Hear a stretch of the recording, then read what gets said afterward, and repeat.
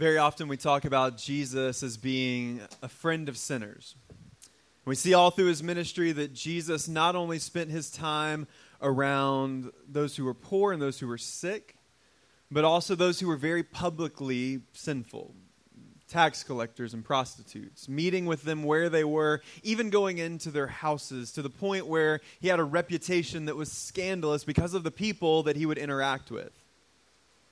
But we also see times in Scripture where Jesus does the exact same thing for perhaps an even more unlikely group of people. And one of those instances comes up in Luke chapter 7 as a Pharisee named Simon invites Jesus to come into his house for dinner. And so basically this is Jesus being invited into enemy territory. We know even early on in the ministry of Christ, he had already earned the distaste of the Pharisees, to say it lightly. They didn't like what he said, they didn't like what he did, they didn't like how he taught, and they were constantly trying to trap him. And yet now, when given this opportunity to come into this Pharisee's house for dinner, Jesus does exactly that. And he goes in and he reclines at his table with this man like a friend. Now, during these type of dinner parties, the house would often be open, and people could just come in and out as they would please. And during this dinner party, a woman comes in who Luke describes as a woman who was a sinner. And so more than likely what we're talking about here is a woman who was a known prostitute, or someone who was at least an adulterous woman. And she walks into this party and she sees Jesus and she begins to weep. And she falls on the floor at his feet and she cries, and as her tears hit his feet, she wipes them with her hair and washes Jesus' feet with her tears and with her hair. And she anoints him with a jar of alabaster oil. And as he's doing that, Simon the Pharisee scoffs. And he sits back and he says to himself, if he really was a prophet, he would know what kind of woman this is. And if he knew what kind of woman this is, he certainly wouldn't allow her to touch him. He wouldn't allow this woman into his presence, and so he must not be quite the prophet everybody thinks he is. But then, Jesus proves him wrong. And as Simon is saying these things to himself, Luke says Jesus looks at Simon, and I love this address. He says, "Simon, I have something to say to you." And I imagine Simon knows this wasn't going to be good. But he says, "Okay, what is it?" And Jesus says, in a parable, a certain moneylender had two debtors. One owed 500 denarii and the other 50. When they could not pay, he canceled the debt of both. Now which of them will love him more? Simon answered, "The one, I suppose, for whom he canceled the larger debt." And he said to him, "You have judged rightly." Then turning toward the woman, he said to Simon, "Do you see this woman? I entered your house, and you gave me no water for my feet, but she has wet my feet with her tears and wiped them with her hair. You gave me no kiss, but from the time I came in, she's not ceased to kiss my feet. You did not anoint my head with oil, but she has anointed my feet with ointment. Therefore I tell you, her sins, which are many, are forgiven, for she loved much. But he who is forgiven little loves little." Then he said to her, "Your sins are forgiven." And those who were at the table with him began to say among themselves, "Who is this who even forgives sins?" And then Jesus looks at the woman one more time, and this is what he says: "Your faith has saved you. Go in peace." And so here you have two people, two very different people, at the same dinner party in the presence of the same Savior, in the presence of Jesus. But they had two vastly different responses. For Simon the Pharisee, he thought he had everything together, and so when Jesus came in, he was welcoming and equal in his opinion. And so he had no need to throw any special attention towards Jesus because he really didn't care about Jesus and his stature and really didn't believe Jesus was who he claimed to be. But then you have this woman who comes in, who knows not only who Jesus is, but she knows who she is, and she falls on her face before him. Two people, one Savior, two very different reactions. As we've been talking about the kingdom of God, one of the things that has become clear is that while entrance into the kingdom is free, that anyone who trusts in Christ becomes a part of the kingdom of God, once we belong to Jesus, once we're saved by his grace, there's an expectation that we're going to do something about that. And last week we looked at the foundations of building a life that honors and glorifies Jesus in the way that we think, in the way that we act, even in the way that we give to those around us. But there's another part of our mission. There's another part of our responsibility as Christians, and that's to be messengers of the kingdom. To go out and to tell other people about Jesus and about what he's done, and to share what we call the gospel. And so today we're going to look at Luke chapter 8, verses 4 through 15, and we're going to see Jesus give us a window into the trials and the triumphs of sharing the gospel, because it comes equipped with both. Sometimes it feels good and successful, and sometimes it feels clunky and awkward, and we can feel like failures as we do it. And Jesus is going to help us to see not only what we should expect, but also to be better prepared to go out and do it. Because the reality is very few of us are natural evangelists. Very few of us have the innate gift to go and just talk with people about the gospel easily. I know I certainly don't. It's not something that I do well. And so we're going to see Jesus give us a few scenarios for how that gospel message can be received, to hopefully give us the preparedness we need, but also to give us the motivation to go out and to do what we're called to do as messengers of the kingdom of God. And so from the Gospel of Luke chapter 8, starting in verse 4, Jesus says this: "There was a great crowd of people gathered around. People from town after town came to see him. And he said in a parable, a sower went out to sow his seed. And as he sowed, some fell along the path and was trampled underfoot. And the birds of the air devoured it. And some fell on the rock as it grew up, and it withered away because it had no moisture. And some fell among thorns, and the thorns grew up with it and choked it. And some fell into good soil, and grew and yielded 100-fold. And as he said these things, he called out, 'He who has ears, let him hear.' And when the disciples asked him what this parable meant, he said, 'To you it has been given to know the secrets of the kingdom of God, but for others they are in parables, so that seeing they may not see, and hearing they may not understand. Now the parable is this: the seed is the word of God. The ones along the path are those who have heard. Then the devil comes and takes away the word from their hearts, so that they may not believe and be saved. And the ones on the rock are those who, when they hear the word, receive it with joy, but these have no root. They believe for a while, and in a time of testing fall away. And as for what fell among thorns, they are those who hear. But as they go on their way, they are choked by the cares and riches and pleasures of life, and their fruit does not mature. As for that in the good soil, they are those who, hearing the word, hold it fast and in honest and good heart, and bear fruit with patience. May God add his blessing and his favor to the reading of his word. Thanks be to God for his word." Father, as always, we thank you for your word. We thank you for Jesus and the stories and the parables that he gives and the teachings that he gave us to prepare us to do life in the kingdom. But God, you know that for whatever reason, for most of us, sharing our faith is not only not a gift, but something that we find quite difficult. And one of those things that makes it a difficult thing to do is the reality of knowing that we may go and share our faith with someone and they may not respond the way that we would hope.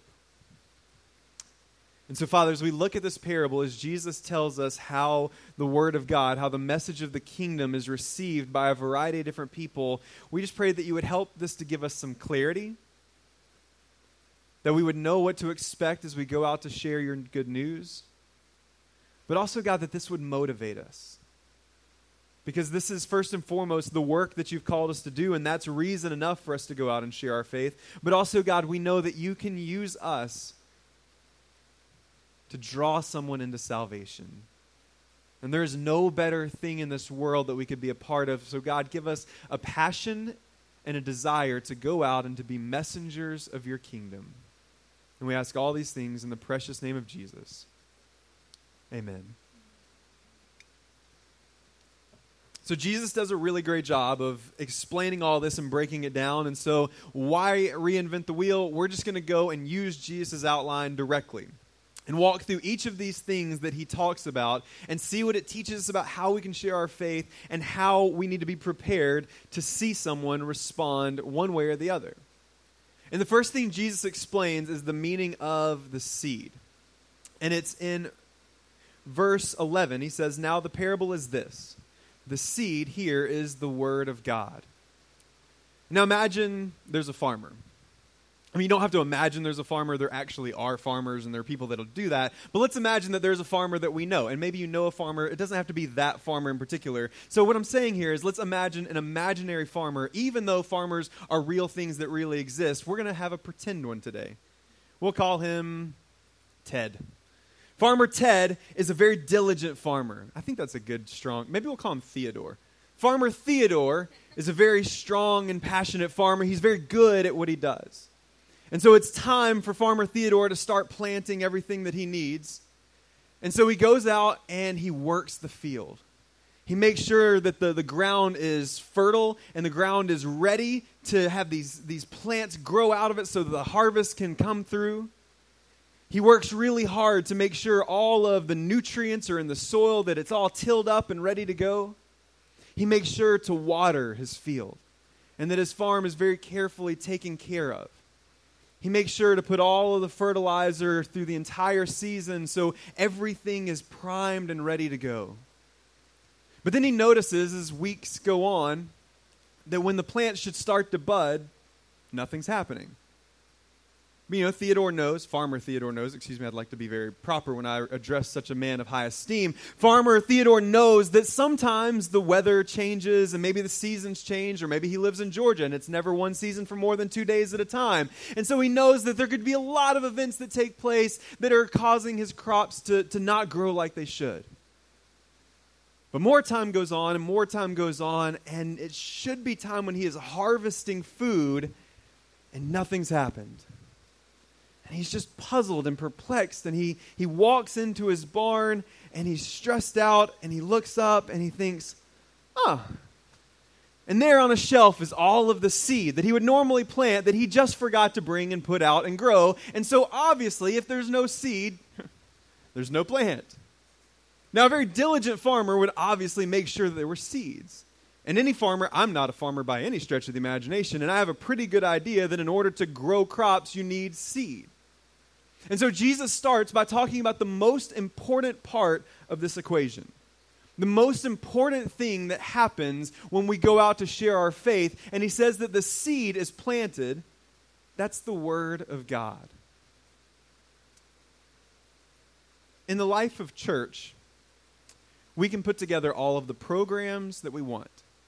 We can have great children's ministries. We can have great outreach programs. We can go out and do incredible things in all kinds of neighborhoods. We can go to other states and other countries. We can put all of these kind of things into place. We can have great music and really inspiring teaching and all these things that happen that can make church look like church and accomplish absolutely nothing if it's missing the Word of God. We would be like farmers toiling the ground and making sure that everything is in place, but forgetting the most important ingredient and then being perplexed when nothing grows. And so when it comes to being messengers of the kingdom, before we start spreading the message, we better know it. We better be people who are dedicated to the Word of God, who are dedicated to the gospel, preaching the gospel to ourselves every day, reading God's word and understanding who God is and what Jesus has done for us in his death and resurrection, and filling our hearts and minds with the knowledge that comes from Scripture. But because we are so nervous sometimes about what it means to share our faith, we can be tempted to spend all of our time learning how to communicate better, or learning how to put programs in place in order to bring people in, to draw people. But without the seed, without God's word, none of it means anything. Because it's not our responsibility to simply invite people to church. It's not our job to simply be counselors or to give life advice, even though those are important things and things that we're called to do as we do life together and relationally love one another and love our community.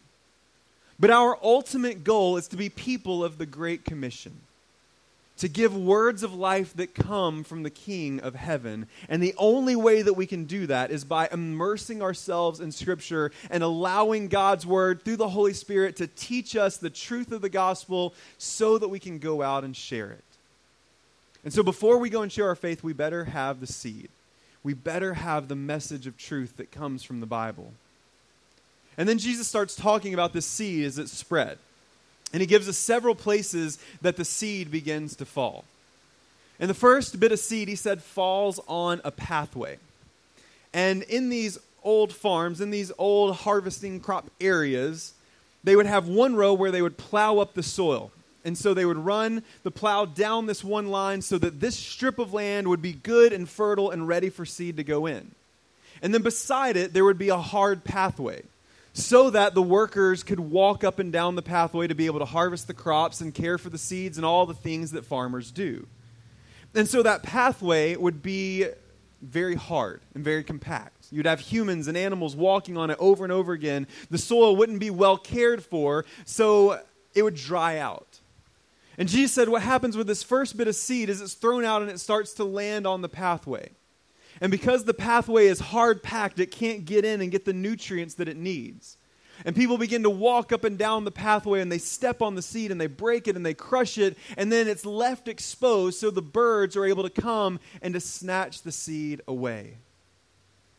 In this part, the seed is exposed, and it lands, but it never takes root. And if I were to put opinion into this, I would say that this is maybe the most disheartening scenario that Jesus lays out. Because it says, the ones on the path are those who have heard. Then the devil comes and takes away the word from their hearts so they may not believe and be saved. These are the times that we go out and we share our faith. You go out and you talk about Jesus, or maybe invite someone to church, or share something that God has done in your life, and you're excited and you're ready, and you talk about Jesus with someone, and in return, you're met with apathy. Maybe somebody who just doesn't care or doesn't want to hear what you say, or maybe they're dismissive, and maybe not rude, but even just the hearing of, that's nice for you, but that's not really for me, can be really overwhelming and hard to hear. These are the times of the missed opportunities. These are the times when you share your faith and you're met with outright rejection or anger or people who are hostile to the gospel. These are the times when you put the message out in front of someone and it's immediately rejected with no hope or no feeling of accomplishment at all. And so what tends to happen is we can become really overwhelmed by that feeling. I think it helps when we have this glimmer of hope. When you go to someone, you talk about something and they receive it well, or you invite them to church and they say, you know what, maybe I will come next week or the next week. Or you talk to them about something that you read in the Bible and they say, oh, that's really nice. I've never heard it that way before. That's really inspiring, and I really like to hear that. And it gives this little glimmer of hope that maybe something is happening here. And so that can give us the motivation to keep moving forward. But when we're immediately met with rejection, it can shut us down completely. And what's even worse is this is probably the most common response to the gospel when we talk to people. Maybe not hostile rejection, but certainly apathy or dismissal. This outright rejection is usually the thing that happens most commonly when we share our faith with other people. And so what do we tend to do? It can make us shut down and just say, you know what, if that's how people are going to be, if that's how people are going to talk, if they're not going to connect with us, if they're not going to hear anything about it, then I'm just not going to worry about it. Or we can start to be very self-conscious about it and say, well, maybe I'm just not good at it. Maybe I don't have a giftedness for this. Or maybe I just don't need to be pushing anything that I believe or saying anything that I believe to other people, so maybe I'll just keep it to myself. Or maybe we get really savvy and we start to say, you know what, I'm going to hedge my bets a little bit here. I'm going to focus on the people that look like they're ready to hear the gospel. And I'm going to focus in on those people who they just look like they are going to respond well, so I don't have to be met with rejection. But remember, the kingdom of God, as we've seen over and over again, is for all people. There's not a type. There's no way to detect what somebody will or won't do in response to the gospel. And we certainly don't get to decide what appears to be a lost cause. Think about the two people that Jesus is interacting here with in Luke chapter 7. From the outside appearance, one of them looks very likely to enter into the kingdom of God. The other looks very unlikely. Simon the Pharisee looks like the prototypical person who would hear truth and hear the good news about Jesus, and he would respond accordingly because he's a man of faith and a man of morals and a man of high standing. But then you have this woman who wouldn't even be welcomed in most people's houses. She's the one who passionately follows Christ and has her sins forgiven. And so we can't make those decisions. We don't get to be participating in some sort of spiritual triage saying you look like you'll respond to the gospel and you don't. It's our responsibility to go out and to share our faith without any sort of discrimination or any sort of circumstantial things that might play into that, and say, God, when you give me an opportunity, I'm going to share my faith. Even if that means being met with outright rejection, we go out and we share our faith anyway, and as we do, we remember that we don't save anyone, that salvation belongs to the Lord, and so we go out and we plant our seed, and even when it falls on what appears to be a pathway where nothing is happening, we pray. And we work, and we do what we're called to do anyway, and then trust the results in the hands of the God who can do all things. Then Jesus said that there's some seed that lands on the rocks. And as we've been talking about the kingdom of God, we've seen the foundations of what it means to live life in the kingdom. And we saw last week Jesus give the parable about the two people who built their houses in preparation for a flood. And the one house that was built on the rock stood, and the one that was built on the sand did not. And Jesus said the difference between those two houses are the ones who built the house on the rock are like people who hear the word of God and then go out and do the word of God. But the house built on sand is like the people who hear the word of God and then do nothing. And we've seen that the evidence of true faith is action. That when we are saved by the grace and mercy of God, it's going to inspire us to go out and to do something about it. And that doesn't mean we're perfect. It doesn't mean we don't mess up. It doesn't mean that that kind of growth is fast. But it does mean that we are going to continue on taking the steps to deepen our faith, to do the good works that Christ has called us to do, to be people of action, but also people of perseverance. And all through the New Testament, we see one of those identifiers about true salvation is that it's people who persevere to the end. Jesus said, of those who come, I'm not going to lose one of you. Paul says that I'm confident that he who began a good work in you will complete it on the day of Jesus. And so that evidence of genuine salvation in our lives is that it's a lifelong endeavor and will be with us even at the end. But one of the things that you can see a lot in the life of church, maybe you've seen this personally in a firsthand way, but when somebody has a profound religious experience, or maybe when somebody comes to church for the first time ever, or the first time in a long time, or maybe here's a Bible verse, or somebody shares their faith with them, and it seems to click in an awesome way, and they have this emotional reaction to it, that can be filled with a lot of joy, and a lot of passion, and a lot of excitement. And so a lot of times, people, when they have these religious experiences, jump into those things head first. But as I'm sure most of you know, Christianity is not a fix-all and it's not a cure-all. And you can find that out pretty quickly. If you come to church just to fix your problems, if you try to come to Christianity just to have your life turned around and to have yourself become a better person, or to feel better about what you do, or to try to have some sort of moral improvement in your life, then you'll find out very quickly that that's not the purpose of following Christ. And that just because you follow Christ doesn't mean that you won't have bad times. that you won't have difficult circumstances, that you won't deal with sickness or pain, that you won't mess up, that you won't sin. But what tends to happen in these instances where it's simply a religious experience or a good day at church, what happens is when those things start to happen, when the circumstances of life start to get difficult, someone could look around and say, I guess this isn't working. I tried the Jesus thing, I tried the church thing, and my life is still not any better. I'm still struggling with these things. I'm still messing up, or life is still hard, or I'm not healed, or whatever thing we could put in there. And so they look at that and they say, I guess it just didn't work. And Jesus says in verse 13 that those who fall on the rock are those who, when they hear the word of God, receive it with joy. But these have no root. They believe for a while, and in a time of testing, fall away.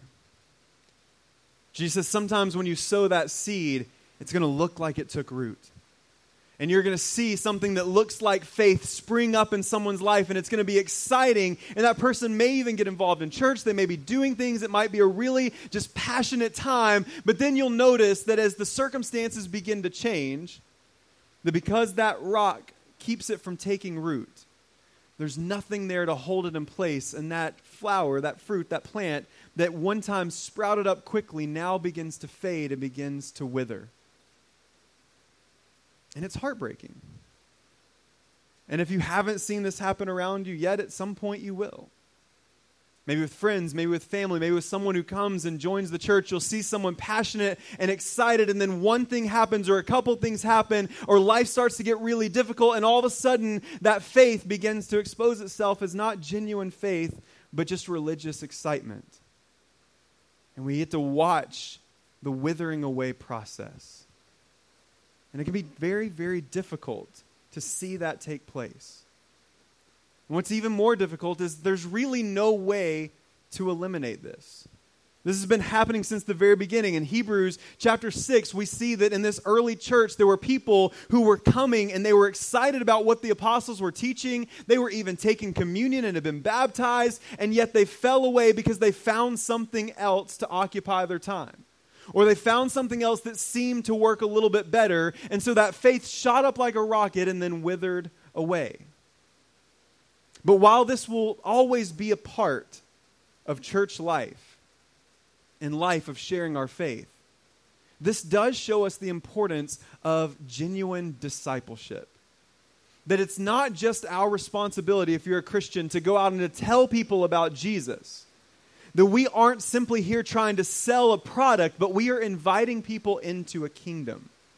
We're not peddling some sort of quick fix or religious cure, but we're calling people to a new life. And so because of that, we aren't here just to throw out the seed and then if it starts to grow up, walk away, but it's our responsibility to nurture and to care for people as they grow in their faith while people are doing the same thing for us. That's the role and the responsibility of the church, to not simply be a place where people hear the gospel and move on, but a place where people hear the gospel week after week and not only hear it, but are immersed with it in the way that people live around them, in the way that they're encouraged, in the way that they're welcomed, in the way that they're loved, in the way that they're trained up in the gospel. And so we have to be people willing to put in the work of discipleship, of walking side by side with people as they grow in their faith, living out our faith and practicing our faith in front of others, and being in it for the long term. Establishing relationships. Not just throwing a gospel tract at someone or leaving it behind somewhere and walking away and hoping that somebody else deals with the repercussions of that, but being willing to love our neighbor as ourselves and to help them grow in the gospel. But even with all of that, there will be times that the seed falls on the rocks, and there will be people who hear the gospel, get excited about it for a season, and then fall away. Then Jesus talks about some seed that falls in the midst of thorns. If you've ever taken a walk in the woods, you'll be aware that thorns are not pleasant things. I'm sure they have some sort of purpose in nature. I'm sure that there's some reason that God chose to create them, much like I suppose there has to be some reason for mosquitoes. I don't understand the purpose of either of those things, other than maybe some sort of horrible discipleship? I don't know. Maybe they're created for sermon illustrations just like today, so that we can know the difficulty and the pain that comes with thorns. And if you go for a walk in the woods and you find yourself among the thorns, it's hard to believe they're not sentient. Because the more I struggle with thorns, the more they seem to wrap themselves around me. And before I know it, I'm entangled in thorns and there's no way to get out, and I just feel like a lost cause. I want to fall in a hole and be consumed by the thorns. But then it's prickly, and so I don't want to do that. So eventually you get out, but they're very difficult things to wrestle with.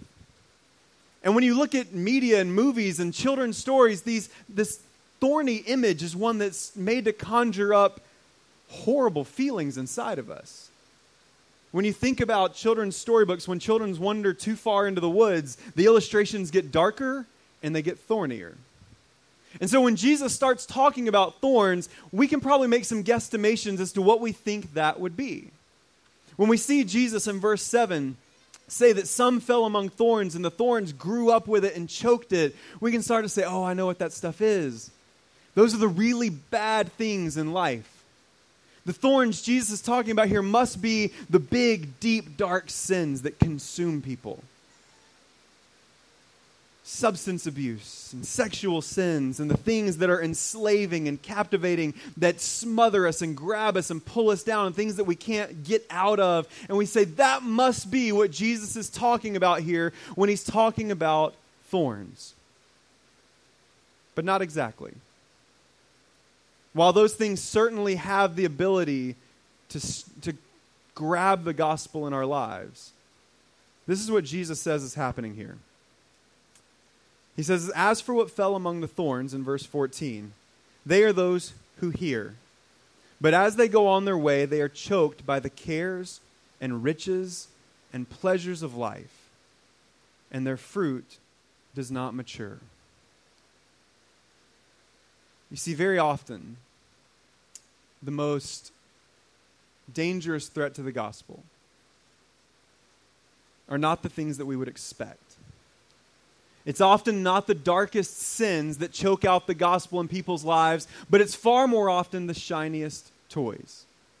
The things that can cause distractions and take away our understanding of the need for the gospel. Again, think about Simon the Pharisee and this sinful woman that comes into his house. Simon the Pharisee had everything that he needed and everything that he wanted. He was the guy that had it all together. He followed the rules. He lived the right life. He knew all of the scriptures. He followed the law inside and out. He even followed the oral law. He was the kind of guy that when he walked down the street, someone would look at him and say, that is a man of God. And so because of that, he didn't see the need to trust in Christ. He was distracted by his own status in life. But while this woman who was immersed in all of this sin, who was a known sinner to the world, even to a point where this Pharisee looked at her and said, if that were me, she wouldn't be touching me. That woman recognized her need for the gospel. That woman recognized her need for Christ. The most dangerous threat to the gospel that we will interact with as we share our faith is the fact that people can forget that they need it. That if life is going well and things are going well, that it can be very easy to be distracted and say, you know what? I don't really need religion. I don't really think I need church right now. In fact, usually, in my experience with a lot of people that I've invited to church, people that tend to come to church a lot of times say, you know what? I do need to come to church. I've got some stuff going on. I've been out for a while, and I do need to come to church. I need church right now in my life. But when life goes well, when the shiny toys are very obvious, it can be difficult to see that need. And so it's our responsibility as messengers of the kingdom to always make sure that we present the gospel as both necessary and ultimate. That we don't beat around the bush with the need for the gospel, with the truth that all of us have sinned and fallen short of the glory of God. That every single one of us need Christ. As Drew proclaims every week before our confession of sin, that all of us have fallen short of the glory of God. All of us need His grace and mercy. All of us are sinners, no matter what that level of sin may be. And that none of us can save ourselves, but Jesus has done everything that we need to have salvation no matter who we are. And that the gospel isn't a fix for your life, but it is a change of who you are and a gift for all of eternity. But even more than just showing the gospel as a necessity, it's important that we make it very clear that the gospel is ultimate. That there is nothing better than Jesus.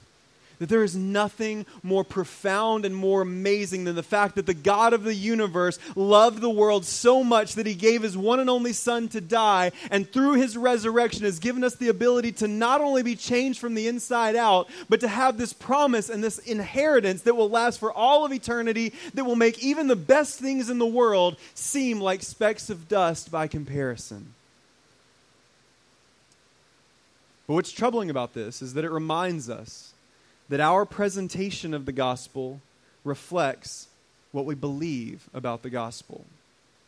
And if we don't believe the gospel to be necessary, then it's going to be very hard to convince someone that the gospel is necessary. If we don't believe that the gospel is ultimate, that it is better than anything else that the world has to offer, if we live our lives trusting in all the things around us more than we trust in Jesus, it's going to be impossible to convince someone else that the gospel is ultimate. And so as we go out and we share our faith, we need to believe the way that we want others to believe. And so we have to ask ourselves the question, when I share the gospel, does it make the gospel shine? Do I show the beauty of the gospel in the way that I talk about it, or am I so disassociated from it or disinterested in it that my communication of what the gospel really is just some pale imitation of what it truly is in my life? Because sometimes the seed falls among thorns and the distractions of life can pull it away. And so we need to be so clear when we share our faith that the gospel is beautiful, the gospel is wonderful, and the gospel is necessary. And then Jesus says in verse 8 that some fell into good soil and grew and yielded 100-fold. And finally, we have success, right? Or at least what we would consider success. Finally, the seed falls in the good soil and it grows. But not only does it grow, but Jesus says it grows and that it increases and multiplies 100-fold. This is the thrill now of seeing someone trust in the gospel because of something that we have done. On a very small scale here, you know that I'm very passionate about wanting to grow my own berries. And I'm seeing some success of that now. We planted some blueberry bushes last year, and there are some blueberries growing. And I'm so excited. I can't wait to eat that first blueberry. I hope it's a big one. Just a nice, juicy, wonderful blueberry. I can't wait to eat that one because I like blueberries, but I'm going to love the blueberry off my bush. Even if it tastes terrible, it's just going to be so much sweeter because I know I was there when it went in the ground. And I saw that tree when there was no berries on it, and now it has berries. But compared to what we're talking about here, the agricultural reference doesn't even seem to compare. Because when we share our faith with someone, whether it's someone that's a stranger, someone that we've known for a little while, or someone that we've known for a long time, that we've been praying that God would save them, when we are enabled to see God use our words and our lives and our actions to bring someone to salvation, there is nothing more amazing than that. And this is what it looks like.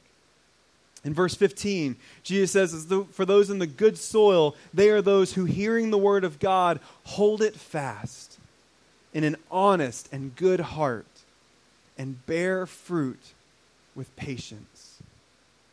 And Jesus, what you're seeing happen in their lives when that takes place is you're not just seeing some sort of converts.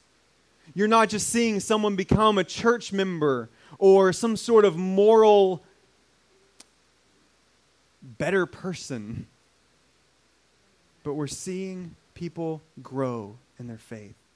We're seeing disciples made. We're seeing members of the kingdom. We're seeing people become sons and daughters of God. And this kind of growth, again, can't end with the preliminary work of planting seeds. But it's so important that, again, we come alongside people when they hear the gospel, trust in the gospel, and go through the waters of baptism, and we look at them and we say, listen, you belong to us now, and we belong to you. And we're here for you to help you grow in your faith and to help you see the good news of the gospel grow in your life and to bear fruit. We want to help you find the spiritual giftedness that God has given you and help you to serve and to plug in. And when you're struggling, we're going to be here struggling with you. And when you're succeeding, we're going to be here succeeding with you. You belong to us. You're family now. And so this stresses to us the importance of several things in the life of the church and the life of Christian community. First and foremost, we have to be dedicated to friendship. That this has to be a lot more than we just go to the same church or we happen to believe in the same things. But we are family now, brothers and sisters in Christ, and we want to be together and eat together and do life together and experience all of these things together. We have to be friends. And that kind of community shows something incredible to the world as people from all different backgrounds and all different places are able to come together under the heading of Jesus and be friends and love each other and care for each other. It also shows the importance, again, of discipleship, of not simply doing fun things together and fellowshipping together and going and having events in our homes and eating together, but being intentional with some of those times. To spend time talking about God's word, to spend time in Bible study, to spend time holding one another accountable to doing the work of Christ, to serving in the church and outside the church together, to make sure that our relationships are intentional and focused on constantly sharpening one another with the gospel, stirring one another up to good works. And it also shows the importance of church membership, because church, in a local sense, is what God has given us to grow in our faith, to grow in our knowledge of Christ, to grow in our relationships with one another, and to go out and serve together. And we take church membership very seriously here at Redeeming Grace because it unites us together. And every year, even though we're a little late on that because Easter came a little bit early, we have a season of covenant renewal where anybody who's joined the church, we look over our covenant membership responsibilities and we sign for another 12 months saying, I am going to be committed to the work of Redeeming Grace Community Church for this next year. I'm going to grow in my faith. I'm going to grow in my relationships with others. And then I'm going to go out and love and serve, because the church is the vessel through which we are sent out into mission. And so we have to have this faithful dedication to friendship and discipleship and membership. And so that way, in the life of those people who respond to the gospel, that good news will be cultivated. It will grow. They will experience the love and mercy of Christ, but they will also know their spiritual gifts and be able to go out and to love and serve so that they can do what we have done, sharing their faith and seeing that fruit multiplied 100-fold. And so when we put all this together, what did we learn? What are some of these basic principles, these really practical things about sharing our faith? The first thing we have to see here is that we need to do it. That this is not a suggestion, that this is not something for people who are particularly gifted with it. This isn't like any other ministry inside the church where people are differently equipped, so those people fall into those places and serve. This is something that is the calling and the responsibility to anyone who wears the name of Christ, that it is our responsibility to go out and to tell people about Jesus. And that should be something that if we're pouring enough scripture into our lives, and if we are really seeing the beauty of the gospel every day, that there should be something inside of us that motivates us to talk, because when we love something, we're going to talk about it. And one of the things that I've learned over the last few years, because I'm telling you, I'm really bad at this. I've told you before, I'm not good at one-on-one conversation sometimes, and I say weird things, and I make weird faces, and I don't know what to do with my hands, and I just do awkward things. And I think part of it was, for a long time, I thought that it was this formal thing that had to be structured, and I had to go into a conversation with the intention of, and now I shall share my faith with you and impart on you the word of God. But it doesn't have to be that stoic. It doesn't have to be that programmed or that structured. We can talk about it like we talk about any of the other things that we love. And learning how to incorporate the language of Christ into our everyday conversation is a really important pursuit that we have. And we should ask that God would not only give us the opportunities to share our faith, but when those come up, that we would have the boldness to do it, even if we sound blubbering and strange until we get good at it, that He would give us the passion to go out there and do it. And when we do it, we can relax and just talk about it like the things that you love. I don't mind talking about my kids. I talk about them all the time. I'll show you pictures. I'll show you a slideshow of pictures. I'll show you videos. I will show you all kinds of stuff about my kids because I love my kids. Man, I want to love Jesus even more than that. And if I love Jesus that much, it will eventually become natural just to talk about Jesus in the everyday parts of my life. You can also remember that it isn't about you. In the English Standard Version Study Bible, it points out, I think, a very important fact, that the sower is the least important part of this parable. You are not that crucial to the product that you are either going to save somebody by yourself and by the words that you use, or you are going to somehow keep someone from being saved because you didn't do it the right way. This is all about the work of God, and so because of that, it takes all the pressure off. You don't need to feel arrogant about it when you bring someone to Christ and they experience the gospel, and you don't need to feel devastated by it and to take it personally when someone doesn't respond well, because it's all about Jesus. And so that takes a little of the pressure off. We also see that we have the responsibility to plant seed wherever we go, because fertile ground is found in very unexpected places, and so we cannot be guilty of looking at someone and making a predetermination that this is someone who will either receive the gospel or someone who will not, because we just don't know. And so it's our responsibility to share Jesus with anyone and everyone that we can. I also want you to know that planting seed is hard work. This isn't just walking around sprinkling wildflowers and hoping they just fall wherever they go, but it requires that we get our hands dirty. It requires that sometimes we share our faith over and over again. It requires that sometimes we do get our feelings hurt, or sometimes we do have relationships that are strained, and sometimes we come home feeling exhausted and worn out because we're having to do the hard work of not just telling somebody about our faith, but showing them what it looks like. And ministering to people who are in really difficult seasons of life that we have to bear some of that weight ourselves. Planting seed is very hard work. And so please go out expecting that sometimes it's going to be difficult, and that's okay. We also see that sometimes most of the seed won't survive. When we go out and share our faith, more often than not, it's going to result in rejection of the gospel, or any of these other things that Jesus has laid out. It will result that way more often than it will result in someone trusting in the gospel, and that can be very difficult. But we also have to remember that sometimes it does take root. And sometimes that we are able to see God work salvation in the life of people, and so that's an incredible thing that we can celebrate. But it's also important to know that sometimes you will start the work, and then years down the road, someone will finish it. And someone that you've prayed for, that you've shared your faith with, that you've spent an exhaustive part of your life with, may never respond to the gospel when you're doing the work, and then they may leave town, and then a year later you find out that they're a deacon in their church because somebody else just said hey to them, and it's going to feel a little frustrating. You're like, man, you could have just done that with me. That would have been nice, but it's still good. And we still get to have that incredible role and responsibility and part in the life of seeing someone come to Christ. And when someone does, that makes the work and the strain and the stress and even the heartbreak worth it, as we are reminded that we serve a God who saves and that he uses broken vessels like us to bring salvation into the lives of people. And so if you're here and you're a follower of Christ, then when we walk out those doors today, we are going out into a mission field, and it is our calling and our responsibility to share the good news of the gospel everywhere we go.